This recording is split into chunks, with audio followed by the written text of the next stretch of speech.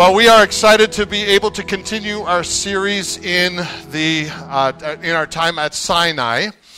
And as you know, if you've been tracking with us at all, this is a series that we've been working on through Exodus. Children of Israel were freed. Now they're on their way to become a brand new nation. They are at Sinai. They've received the Ten Commandments, and usually that's where folks stop reading. One God, no other, no idols. Keep the day holy, honor your father and mother. You know all of those Ten Commandments. If you don't, you should check it out. We did them all here. But after we get done with the Ten Commandments, it's almost like, okay, that's done. Slap it on a stone, stick it on your wall, and we're good to go. What you may not know is that after the Ten Commandments comes a whole lot of legalese. And unless you're some warped person like Brent who loves to read legalese, this could put you to sleep a lot, because it talks a lot about ox and sheep and land and agriculture and stuff that doesn't necessarily apply to us. But if you look at it carefully, or you have somebody that loves you that is willing to spend an enormous amount of time digging in and pulling out some themes for you to study, namely yours truly, there is, yes, you're welcome. There is a lot of stuff in here that applies to where we are today, 5,000 years later. Today, we're going through, as a part of these next 4 Sundays, last Sunday and then these next 3, we're taking the next 4 chapters that have a lot of legal language to them, Exodus 21 to 24, and we're pulling out 4 major themes. The theme from last week is make sure that you protect those who are vulnerable. Do you remember that? Make sure that you take care of those that may be on the bottom rungs of society. That is your job as a new nation. And what can we learn from that? When the Hebrews received these legal language documents, we can learn we should also be people that show the heart of Jesus Christ by protecting those who are vulnerable. The second theme that comes out of this passage of Scripture is the theme of neighbor. Today we're going to be talking about what does it mean to be a good neighbor. Now, you're going to love this. I found some statistics that are going to amaze you and shock you. But before I give you the statistics, before that, let me just tell you the point. I'm going to give you the point up front, right at the beginning. Here it is. Followers of Jesus Christ are supposed to be considerate neighbors. Followers of Jesus Christ are considerate neighbors. Now, what enters your mind when I say that statement? Followers of Jesus Christ are considerate neighbors. You may think to yourself, I'm the most considerate neighbor on the block. Have you met the people I live beside? That may be something that comes across your mind. If that's the case, I have some statistics for you. Are you ready? These are from the Pew Research, and here we go. How many people actually know their neighbors? 55% know some of their neighbors. 26% know most of their neighbors. Do those statistics shock anybody? Probably not. You're probably in those statistics in your neighborhood, I would guess. All right. How about this? How many neighbors get along? You want to see these ones? 66% of neighbors say they are not friends with their neighbors. 36% say they outrightly dislike their neighbors. And 25% say that they have ongoing feuds with their neighbors. Now, do you relate to any of those statements at all? Frank, I think you know which one you are there, all right? Now, here's some hope for you. If you live in the Northwest, then you are more likely to dislike your neighbors than if you live in the Southwest. Did you know that? So we're close to the Southwest, so hopefully most of us don't dislike our neighbors. How many people do you think out of 10 actually don't trust their neighbors? What do you think? 3.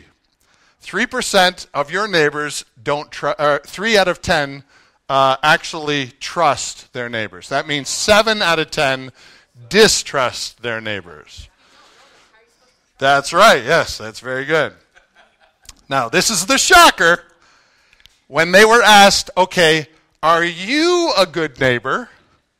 86% rate themselves as very great, as great neighbors. Actually, the word is great neighbors.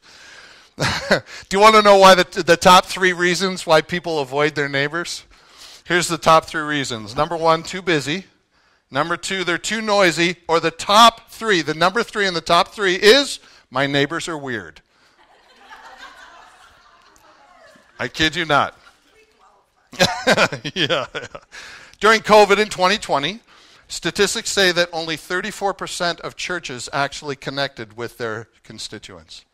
That's something. 34% of church members say that their church called and checked on them during COVID. I want you to know at Village Church East, we consider it very important that we help you be good neighbors. So last year we did a thing called Egg Your Neighbor, which was a lot of fun. And it sounds bad, but it wasn't. Egg Your Neighbor, we actually put together 20,000 eggs with little treats in them and took them in bags of 100 and took them to our neighbor's doorstep. So we gave them to you. You took them to your neighbor's doorstep. You left them at the doorstep. And these families that maybe were or weren't comfortable going to church, actually back in April of last year, nobody was going to church. They were able to take these eggs and do egg hunts in their backyard with their own kids. So we always want to give people an opportunity to be good neighbors. It's Thanksgiving. We had a drive-through Thanksgiving. Diane did a wonderful job of helping us plan that. And so we had people drive through and we gave them pies and what else did we give them? Cookies, bread, loaves of bread. At Christmas, we made a donation to the Carroll Stream community so that we were able to help them serve people that they already knew in our community that were struggling to have a Christmas together. Community groups were constantly dropping stuff off at houses throughout last year. We have really excellent community groups. If you're not in one, you should be. You can jump online and join any community group that we have right now. We have a couple that are waiting to start up again.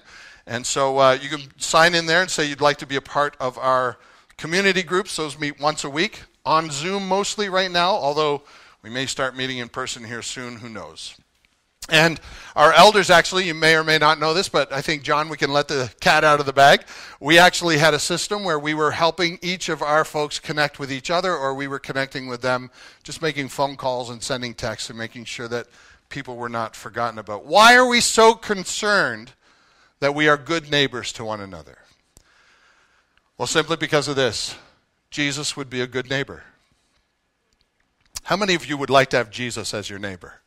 Some of you might think to yourself, I do. I have somebody that is just like Jesus as my neighbor, which is great. Or if you're one of the 86%, you might think you're Jesus to your neighbor. Hopefully, you are. Jesus said in Matthew 22:37, he said to them, when asked, what are the 2 greatest commandments? Jesus said, you shall love the Lord your God with, what does it say, church? All your heart, and with what, church? All your soul, and with all your mind. That doesn't leave anything out. All of that. And then he says, this is the first and greatest commandment. But look in verse 39. The second is like it. You shall love your neighbor as what, church? Love your neighbor as yourself. On these 2 commandments depends all the law and the prophets. You want to know why? Because if you're a good neighbor, you don't need a law to tell you to be a good neighbor. Your law is love. You are indeed one of the 86% of great neighbors that exist in our communities. So it shouldn't surprise us that after the 10 Commandments are given, God goes out of his way to give us lengthy detail as to what it means to actually be a good neighbor. There's a significant part of these next 4 chapters that treat us with language on how to be a good neighbor. God makes it his business so that we know what it means to be a good neighbor. Good neighbors are required to be thoughtful, respectful, attentive, caring, mindful, and sympathetic. Do you want to write those down? In case you don't, because I didn't put them up on the screen and you can't take pictures of them, let me give you the list one more time. Thoughtful, kind, respectful, attentive, caring, mindful, and sympathetic. And if you look those words up in the dictionary, you'll find one word that covers them all.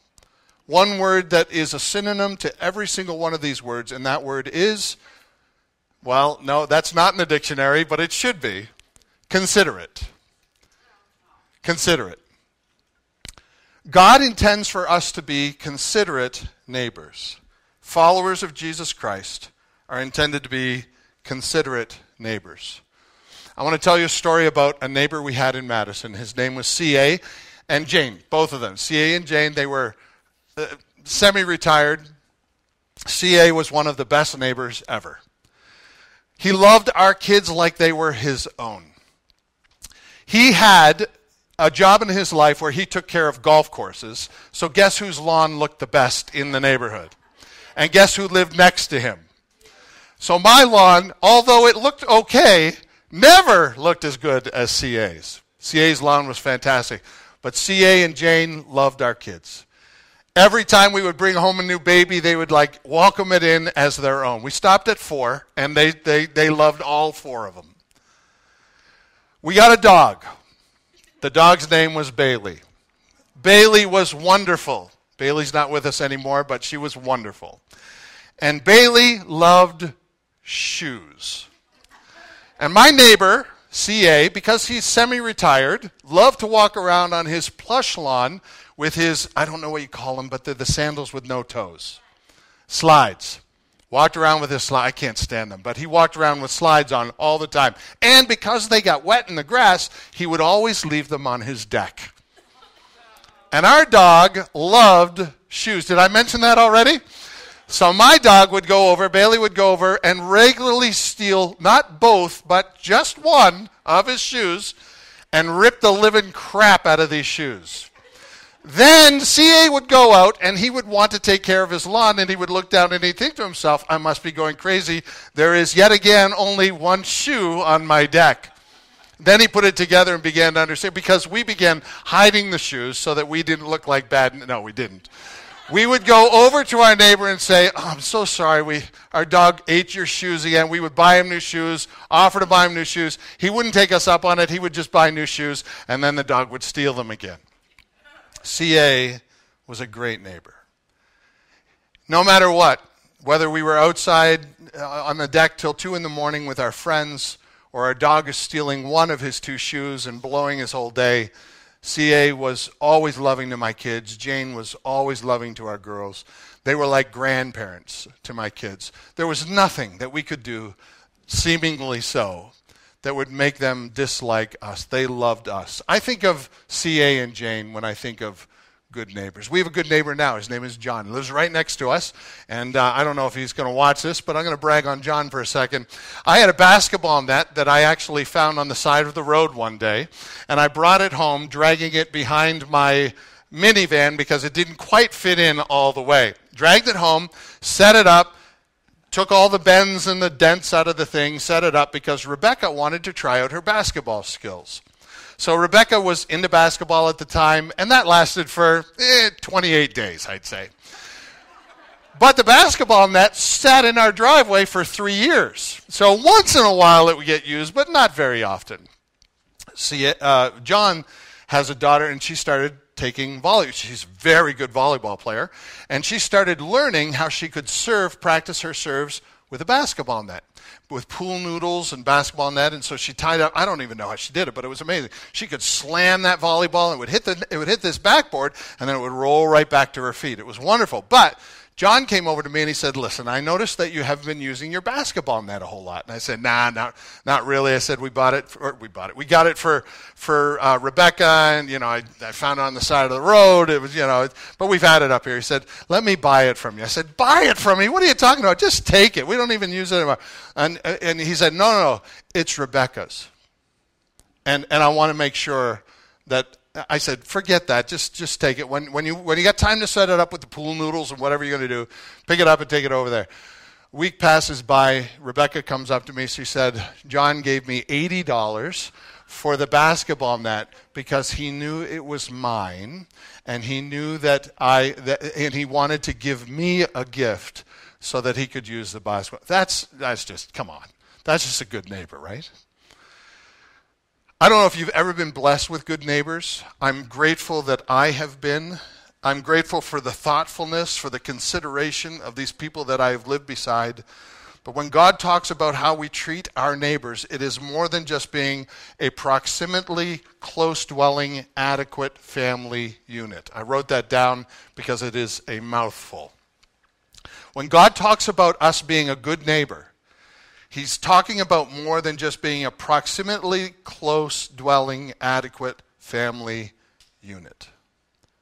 This is about going the extra mile when I don't have to. This is about how I feel when I see an ambulance in front of my neighbor's house. This is how concerned we are that our lawn isn't the one most populated with dandelions. This is about treating my neighbors, treating everyone, whether they live right next to me or 5 houses from me. This is about treating everyone as if they are part of my neighbor influence. And you might say, Craig, that's going a little too far. Now you're expanding neighbors to just the people who next to you, to all of these different people. Are you saying we need to be this way in all different people? Well, I'm not saying it, but if you were to ask Jesus, he might say that. In fact, Jesus did say that when somebody wanted to justify themselves. They literally said, okay, who's my neighbor? And do you know what parable Jesus gave him as soon as he asked that question? He gave him the parable of the Good Samaritan. Everybody's your neighbor, whether you live close to them or not. And so today I want to ask you, are you a considerate neighbor? And how does that matter for the kingdom that God is building? Are we considerate? And it's more than just filling in a blank. It's verse after verse about oxes and donkeys and vineyards and grain and all this stuff in the passage, and we're going to get there in just a second. But the heart of Jesus is to help us understand how to translate this into modern day. It may not deal with oxes and donkeys and grain and all those things, and it may not actually deal with computers and microwaves and cars and backyards and dandelions. But Jesus took this idea of be a good neighbor out of these 4 chapters in Exodus right after the 10 Commandments, and he translates it into a Roman world. When he's asked, who is my neighbor? He literally doesn't say, well, this is what we did 2,000 years ago. He literally says, your neighbor is the Samaritan. He picked a common, everyday example, and he said, you still have neighbors. Be considerate. And so we do the same. And you may be surprised at what we get out of these verses. Let me ask you a few questions. These are not up on the screen, but all of these are dealt with in these 4 chapters. What do we do when we borrow something and it gets stolen? What do we do if we get in a scuffle with our neighbor, somebody that we know, and they lose wages because we hurt them? What do we do if our dog bites our neighbor? What do we do if I borrow something that is my neighbor's and I break it? What happens when my neighbor wants me to join a cause they believe in and I don't? What do I do if my sidewalk causes somebody to hurt themselves because I keep it in disrepair? What do I do if I see my neighbor's garage door open overnight? What if my dog eats a shoe off the porch of my neighbor's house? These are all boiled down in these next, all of these questions are answered, believe it or not. You may think to yourself, nobody had garages back then. No, but Jesus translates this into a Roman world, and we're about to translate it into our world. Am I a considerate neighbor? And you will know you are a considerate neighbor if you can do these 3 things. Value authority, remain thoughtful, and make things right if they go wrong. So I'm going to pull out a couple of verses out of several verses out of these passages, and we're going to play a little game. You are going to be the applicator, the person who applicates, the person who applies what we're talking about to a modern day situation. All right, you ready for the game? Here we go. The first one is in Exodus 21:15. Whoever strikes his father or mother shall be put to death. Whoever curses his father or mother shall be put to death. Now, all you parents out there, you're going, yeah, finally, I knew I was right all this time. And now I can see that I was right. God agrees with me. Yeah. Just let me say one thing. Remember when you were kids? Yeah. Be thankful we do not live in this age any longer. We live in the age of grace. But how do we apply this? Well, you apply this way. Watch your kids. Grow up your kids to be respectful citizens in society. And parents are required to discipline. How do I get that out of that? Well, this whole thing is about discipline. Parents are required to discipline. When I discipline my children, I always blame God for everything. It's a really great tactic. If you're a parent, you're thinking to yourself, how should I discipline? This is a good one to fall back on. Now these, by the way, are all drastic punishments. We don't do these anymore. We're not a part of this Israeli society, this Hebrew society that is burgeoning now and becoming a brand new nation. That's not us. But we are still required to discipline our children. In fact, Proverbs says, the man who doesn't discipline his child doesn't love his child. We are required to discipline. So what I did when I disciplined is I always blame God. And what I mean by that is if they were bad, if they needed some serious discipline, more than just the, kind of regular, if it's something that required some discipline, I would always ask them the same question. Now, you know what you did? Yeah, I know what I did. What'd you do? Okay, I did this. All right. Now, what does God require me to do? And they'll say, you got to discipline me. And I'll say, see, there you go. It's God's fault, not mine. So I'm the good cop. God's the bad cop. No, you don't play that game. But you always point back to God. You are required to do it because these precious little people need to be taught how to be good citizens, how to understand what authority means. Because I want to tell you this, if they don't understand parental authority, they are never going to understand any other kind of authority. We understand they need to understand the authority of parents, and there's also the authority of rulers. So good neighbors value authority. Exodus 22:28. You shall not revile God, nor curse a ruler of your people. Come on, man. So here you go. You shall not revile God, nor curse a ruler. So how do we apply this one? Any ideas? Do you want to speak out? Some of you are going, I want to say something right now. No? You want me to tell you? You don't want to play the game? It's a fun game. I'm stumped. All right. How can we apply this? Be careful how you speak about authority around your neighbors. Be careful how you speak about authority around your kids. Be careful how you speak about authority everywhere. Make sure that you respect those who are in authority over you. Who's in authority over you? Well, the government, the police. I mean, it's right there. It's as old as the hills, this commandment, and the same thing applies to us. Respect the authority. Did Jesus respect the authority that was over him? Oh, yeah, he did. Did Jesus ever firebomb anything? No. Did he ever tear down the temple that was run by Sadducees that couldn't care less about Jesus, but lorded their authority over the people so that they oppressed them beyond belief? Did Jesus ever tear down their houses, bomb their houses? Never did any of that. Why? Because we respect the authority that God puts over us. The authority of the rulers over us and the authority of the law. The judicial system. Look at this, Exodus 22:9.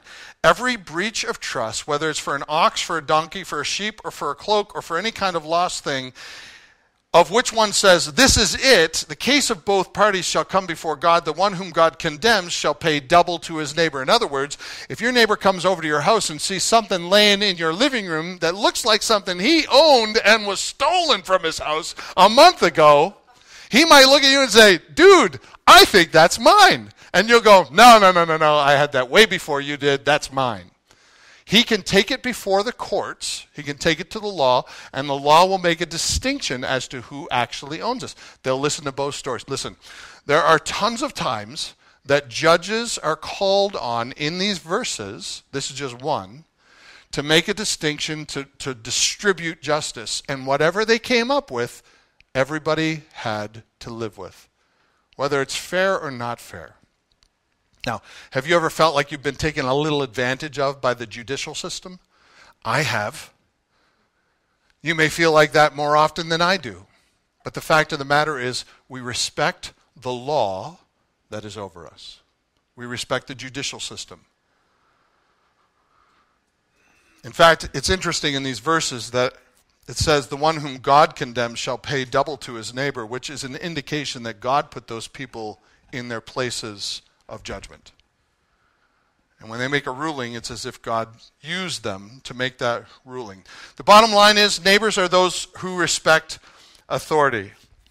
And again, if your child is not taught to respect authority in the home, they won't respect authority anywhere else. I remember during the riots last year, there was a kid wearing a sandwich sign that said something like, "I broke windows of a building I didn't own and stole things that were not mine." And he had to walk around with this sign, and his mother was standing right next to him.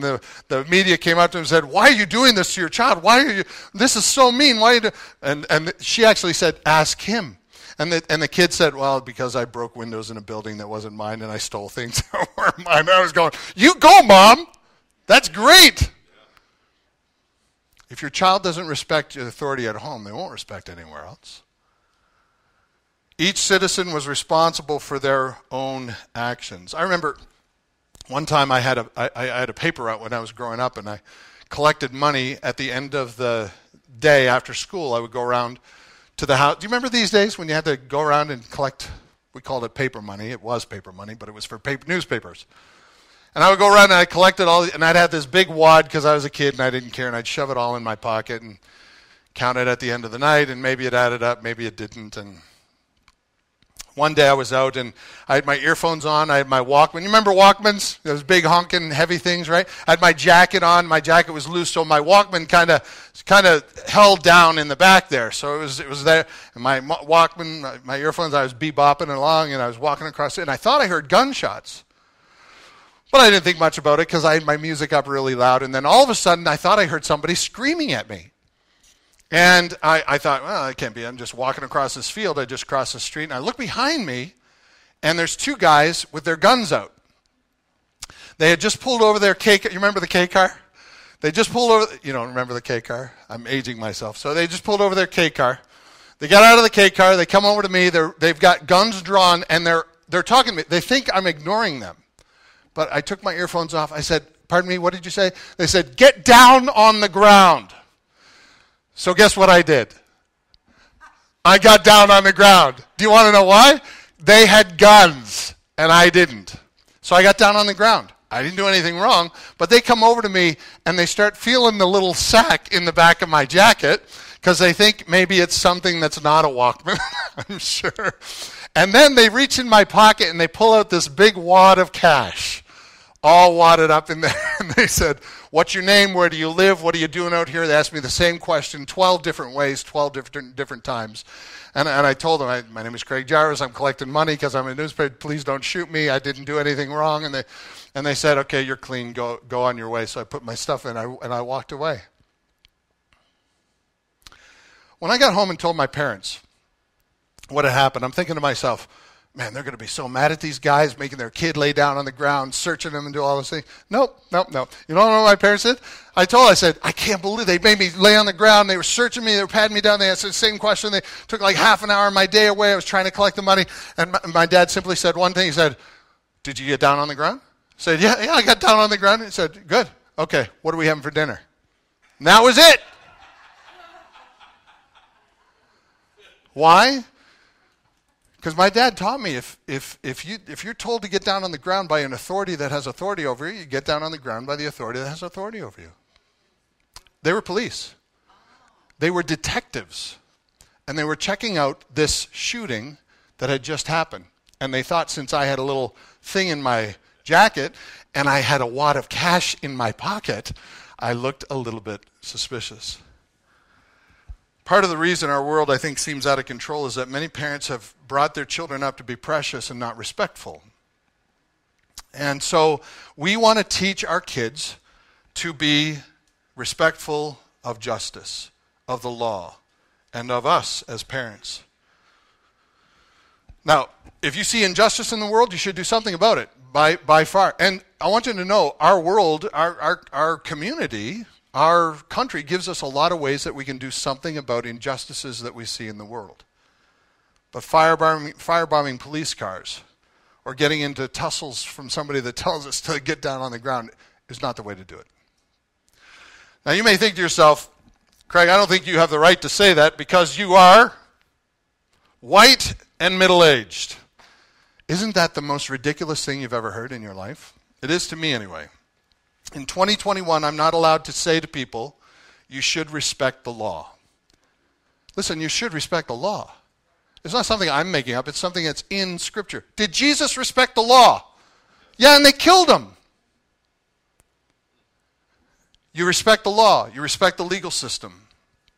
And part of this silliness about all of this is because I'm not now allowed to talk about this because I'm out of touch, I'm white, or whatever it is. This is a tactic of the evil one, by the way. Let me just clear this up for you, and I know I'm on a little bit of a soapbox, but this needs to be said because right here it really, really fits. The tactic of the evil one is to get stuff on our conversation plates we're not allowed to talk about anymore. If he can get stuff on our conversation plates that we're not allowed to talk about in public anymore, we will stop talking about those things. And when you stop talking about those things, you know what happens? They get worse. They get worse. This began only a few generations ago. First of all, it was with no abortion talk. You're not allowed to talk about abortion. You're not allowed to talk about prayer in school. You're not allowed to talk about getting divorced. You're not allowed to talk about living together. You're not allowed to talk about homosexuality. You're not allowed to talk about race. And now you're not allowed to talk about respecting authority. This is another one put on the no conversation plate. I don't know about you, but my Thanksgivings are getting more and more quiet around my house. When we have our neighbors in, there's certain things we're not allowed to talk about anymore. This is a tactic of the evil one to get us to stop having meaningful conversations. These are not political issues. These are issues that are spoken about in Scripture. They matter to God. And so they should matter to us. Spiritual issues belong to Christ first. And Jesus gives us no caveats. God gives us no caveats. You don't have to be a certain color of the skin. It doesn't matter if you wear a rainbow flag or you shave your head, you get vaccinated or you don't get vaccinated, you march with BLM or you choose never to march with BLM, you drive a military vehicle or a police car. Jesus never said, love your neighbor as yourself. Now pick the application. Jesus says, love your neighbor as yourself. What about this when there's injustices? Well, you can demand attention if you see injustices, and you should. Get involved. But firebombing a police car or breaking windows in a building or leading a rebellion is not something that Jesus ever did. All right, enough on that. Let's move on. Good neighbors are respectful. Respectful of each other, authority, and all of those things. Good neighbors are also thoughtful. They are thoughtful with their open pits. Now you may think to yourself, what in the world is an open pit? Well, that's a good question. Let me read it for you, Exodus 21:33. When a man opens a pit, or when a man digs a pit and doesn't cover it, and an ox or a donkey falls into it, the owner of the pit shall make restoration, and he shall give money to its owner, and the dead beast shall be his. In other words, if you have something on your property that is uncared for and it hurts somebody else, guess who's responsible? You are.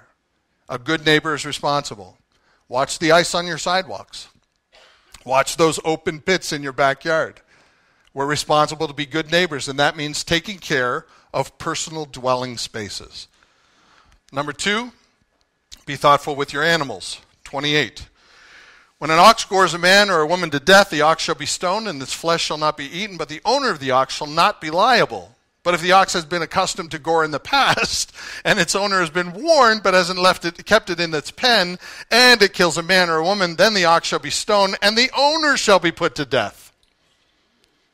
That's pretty drastic, right? Well, it would really make you take care of your pets, don't you think? Especially if your pet is known to hurt other people. So what is the application to this one? Watch your animals. Don't have animals that hurt other people. And if you do, take it seriously. If it happens once, grace. If it happens twice, you're dead. So guess, if you knew that was the law, how careful would you be with your animals the first time? Watch your animals. And then general courtesy. Even if you hate your neighbor, listen to this. Exodus 23:4. If you meet your enemy's ox or his donkey going astray, bring it back to him. If you see the donkey of one who hates you lying down under its burden, in other words, it's dying because there's so much burden on his back, you shall refrain from leaving him with it. You shall rescue it with him. How does this apply to us? If you see your neighbor's garage door is open, you should let them know. If you can see smoke coming out of their house, you should really say something. If you see their children in unsafe situations, it's your responsibility to make sure that those children are taken care of, that they know your kid's in a bad spot here. And this is interesting because this isn't just your neighbor you like the 86% of us that are good neighbors. This is the person you don't like, your enemy. And be thoughtful with lending. This is all thoughtfulness. Thoughtful with lending. If you loan a cloak, it says in 22:26, if you loan a cloak to somebody, and it's a pledge because they give you a cloak, and it's a pledge because they owe you something, you're not allowed to keep it overnight because it makes them uncomfortable. They're not going to be able to sleep overnight. They need their cloak for warmth. Jesus interpreted this: when you lend, expect nothing in return. Be thoughtful when lending. The next one deals with reputation, 23:1. Don't spread a false report. Don't join hands with a wicked man to be a malicious witness. Don't fall in with the many to do evil, nor bear witness in a lawsuit, siding with many so as to pervert justice, nor shall you be partial to a poor man in his lawsuit. How do we apply this? Don't bear false witness to gain something for yourself. Don't side with the majority because you'll look better if you do. You stand for justice, even if it's the unpopular thing to do. You don't side with somebody in a legal suit in order to prove your point.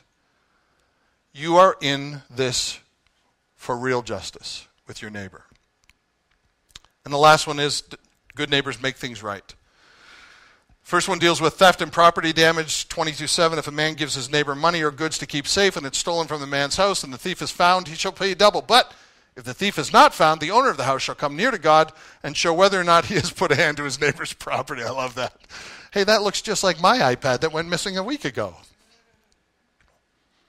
Well, an investigation ensues, and you go by what the justice says. Justice comes down. If you borrow, you return. If something dies under your care in 22:14, you give full restoration. If it breaks under your care, you give. If my neighbor's shoe gets eaten by my dog, I buy him a new pair of shoes. Not just one, but both. Even neglect. Listen to this in 22:5. If a man causes a field or vineyard to be grazed over, or lets his beast loose and it feeds in another man's field, he shall make restitution from the best in his own field and in his own vineyard. In other words, if my sheep go and graze in somebody's field because it's better, I don't know they're doing it, but they do. I'm responsible to give that person who owns that field the best that is in my field, because that's what good neighbors would do. So be careful what you borrow. Be careful what you use. Be careful what you're consuming, because if it's owned by somebody else, you'll need to pay them back. This one I love. Even loss of... Listen to this one. This is interesting. If you get in a fight with your neighbor so that your neighbor loses time at work, you're responsible to make up that time financially. Is that crazy? In this culture, it's in 21 verse 18, if two quarrel and one strikes the other with a stone, and he doesn't die, but takes to his bed, if the man rises and walks outdoors with his staff, he who struck him shall be clear, but he shall only pay for the loss of time until he's thoroughly healed. If your anger hurts somebody else, you're financially obligated on your own. You want to sideswipe somebody's car because you're angry? You owe them. You owe them repair. Why all these laws? Why all this pedantic detail? It's not so we can learn to be good legal scholars. It's so that we can understand what it really means to be a good neighbor. A considerate neighbor. And listen, anybody who wanted to be a part of Israel could. There were sojourners that could be a part of this, but they had to obey these laws. They had to live as though they were part of this society. And all these laws applied to them as well. You may be sitting there thinking to yourself, well, Craig, I think you might be overdoing this. These are, after all, laws for a burgeoning new nation. And we don't own sheep and donkeys and cattle and vineyards and grain fields and all of that. That's not us. You know what? You may be thinking, Craig, you may be overdoing it. I don't know if I'm actually doing enough. My conviction is that I'm not going far enough. These laws apply to us more than we know. Jesus felt absolutely free to say to his Roman society, which was not a Jewish society at all, he felt free to take these laws, transcribe them, so that he actually said, you've heard that it was said, somebody strikes you on a cheek, turn the other cheek, but I say to you, somebody strikes you on the cheek, they owe you. And then Jesus said, but I say to you, if somebody strikes you on the cheek, turn the other cheek. I don't think I'm going far enough on what it means to be a considerate neighbor. And these people that were questioning Jesus, these were the keepers of the law. They knew the law like the back of their hand. And they did not like Rome doing away with their laws. They didn't like Rome being in charge. But Jesus always obeyed Rome. In fact, he said, render unto Caesar the things that are Caesar's, and unto God the things that are God's. Jesus obeyed the law. These Sadducees, they said, there is no Rome. Even though they're here, there's no Rome. We have to obey God's law. How do you think these Sadducees felt having to go to Rome to get permission to kill Jesus? They couldn't do it without Rome's permission. That's why Pilate's out there washing his hands, because Pilate's saying to them, these leaders of the people, I'm not getting involved in any of this. Rome, I'm not putting Rome's signature on this, but I am giving you permission to carry out your law. I bet you these Sadducees were kind of ticked off they had to go to Rome to get permission to kill Jesus. The key to all of this is when somebody came to Jesus, like I said at the beginning, and said, okay, who's my neighbor? Jesus gives the parable of the Good Samaritan. That's a thumb in the eye. Did you know that? Here's why. A man was traveling from Jerusalem to Jericho. It's about a 40-kilometer journey, and it's about a 2,400-foot drop. It's like steep downhill. I've biked it, I know. I think I pedaled once, and the rest was a free ride all the way down. I lost a Coke bottle, and I never caught it. It went faster than I did. On this road, there were tons of areas where thieves could hide. And this one individual, we're not known what his name was, but he was beaten up and robbed and left for dead. 3 people passed him by. 2 of them didn't stop. 3 people Jesus chose to choose were actually very high Jewish people that you'd think would stop, like pastors.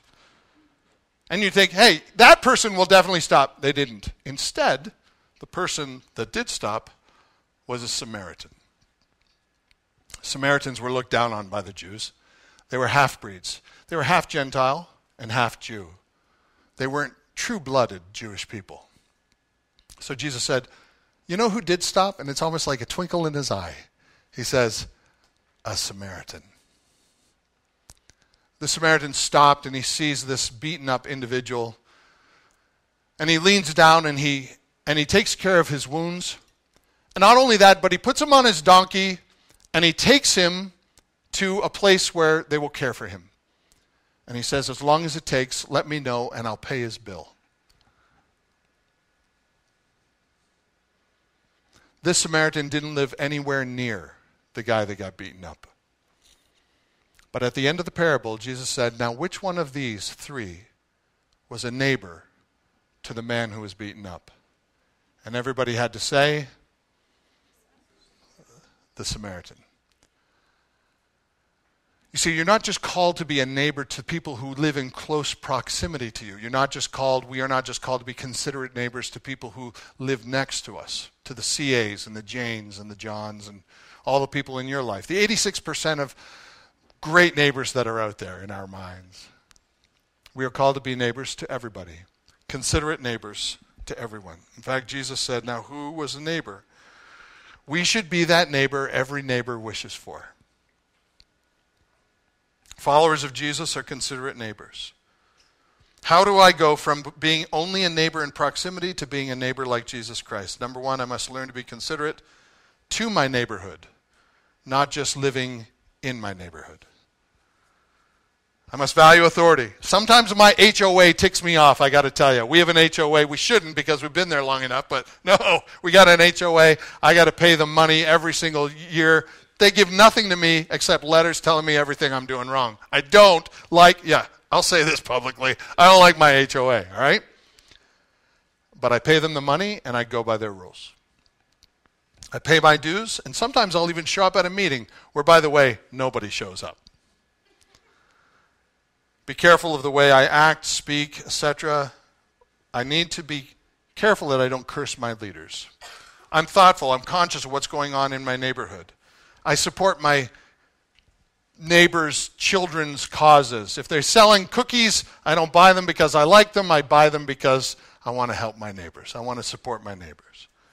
I want to make sure my house is not the, quote, unkept house on the block.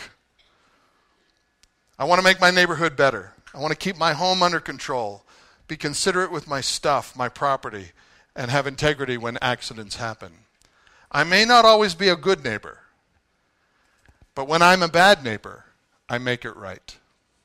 I'll say that one more time. That's really good. I may not always be a good neighbor, but when I'm a bad neighbor, I make it right.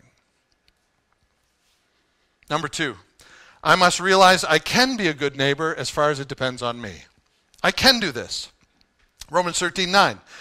For the commandments, you shall not commit adultery, don't murder, don't steal, don't covet, and any other commandment are summed up in this word. What is it, church? You shall love your neighbor as yourself. Love does no wrong to a neighbor. Therefore, love is a fulfillment of the law. So what do you do when your neighbors are unreasonable? What do you do, church, when your neighbors are unreasonable? You love them. You love them. These are not rules about how your neighborhood perceives events, by the way. Sometimes your neighbors and you will not agree on things. You may not wear a mask outdoors. They may wear a mask outdoors, and they may lecture you for the rest of the day on why you should wear a mask outdoors. This does not mean you do everything your neighbors want you to do. It does mean, however, you are amicable toward your neighbors. So when you're around them, wear a mask. When you're not around them, do whatever you want. Well, ask Pritzker first. Or Fauci. There will be disputes, but we are called not to subject ourselves to the whims of our... I thought of something like this. Like, we had Bible studies at our house, and every once in a while we'll have a lot of people at our house, and there'll be cars up and down the neighborhood. And once in a while I'll be really conscientious of my neighbors and what they think. And so I want to be sure that the cars that are parked on the street of people coming to my house aren't blocking driveways, aren't making people's lives, unreasonable. And if somebody complains, I want to go over to that house and make sure we'll do everything we can not to park in front of their house. In other words, you don't have to do everything everybody wants you to do. If you live that way, you'll never live. But you do have to be amicable and loving toward your neighbors. Romans 12:18, as far as it depends on you, live at peace with all men. Last one. I must realize being a good neighbor is important to God, so it must be important to me. Why is God so concerned with us being good neighbors? Here it is in a nutshell. You may not be able to get your neighbor to come to Christ, but you can do a lot to prevent it. Yeah. You may not get your neighbor to come to Christ, but you can do a whole lot to prevent it. Your neighborhood should know that you are trustworthy because you say that you're a believer, you're a follower of Christ. So no open pits in my yard, no dogs wandering off of my yard into somebody else's yard. And if they, do what dogs do, make sure I pick up that and take it home with me as well. Nice souvenir. I leave you with this one question, church. If you moved out of your neighborhood, would your neighbors notice? I like to apply that to our church. If our church moved, would our neighborhood notice? And we all think to ourselves, yeah, they should notice. Right. If you moved, would your neighbors notice? Or would they throw a party because they realize you're not there anymore? I don't know. Be a considerate neighbor, because I think that's what Jesus would be. We come to this time of communion, and again, we do this, we finish our service with this each Sunday, because we want to make sure that we punch that truth home, which is why we're here in the first place. We're not just good neighbors because our neighborhood deserves it, or we are just good people, or whatever blank you want to fill in there. We are good neighbors because of Jesus Christ. He has rescued us, And he is building us into who he wants us to be. So when we come to a message like this, even though we think to ourselves, well, there's some things that I think I could improve on, but there's other things that I think I'm doing pretty well. Regardless of how God's talking to you, the bottom line is he's talking to you. And the reason that is because if you know Christ as your Savior, he's moving you to a place where you look more like him every day. We are growing, literally in Scripture it says, into an image of Jesus. The ultimate great neighbor, I think, would be Jesus, don't you? Not only can he do all the, living right stuff, but he could do miracles. Like if you're short on wine at your party, he can make some of that for you. He can do a lot of stuff. It'd be cool to have Jesus as your neighbor. Ultimately, we want to be more like Christ because of our love for him. Jesus came, and if there ever was a neighbor that was abused, it was him. All he did was good, and all he got was our disregard, rebellion, suffering at our own hands. We killed Jesus. And even though we weren't there 2,000 years ago, our sin is what took him to the cross in the first place. The reason we do communion every Sunday is because the juice represents the blood that was shed. The cracker represents the body that was broken, that was opened up so the blood could flow out. And when we eat and we drink, we proclaim that we are who we are because Jesus was who he was. And Jesus is who he is to us today. So when we eat and we drink, we say, we want to be like Jesus, right? That's what we're inevitably saying. We want to be more like him. So if Jesus was a great neighbor, we should be too. If you're at home, I want to invite you to join us, grab some juice out of the fridge or some crackers, whatever you got laying around the house. Grab it. We're gonna take a moment of silence before we do this. In-house, there's crackers and juice in front of you in a little cup. Everything's contained in one cup. Just come up and grab it. And go back to your seats. Hang on to everything for a moment, and then I'll come back up, read a passage of Scripture, and then we'll eat and we'll drink together. The reason we do that is because we want to communicate in every way that we're all in this together. All sinners saved by Jesus Christ, by his grace. And so just hang on to those. Come back to your seats. Stand at your seats. We're going to be singing. And then I'll come up, I'll read, and we'll eat and we'll drink together after I read a passage of Scripture. Before we do any of that, I want to just give you a moment. Maybe the Lord's spoken to you this morning and just said something to you personally. Maybe something you need to work on. Maybe something you need to be reminded of. Maybe something about him that has become fresh to you today. Would you just take a moment and give him thanks for that? And ask him to keep creating you into an image that he would be proud of. Would you do that this morning before we go any further?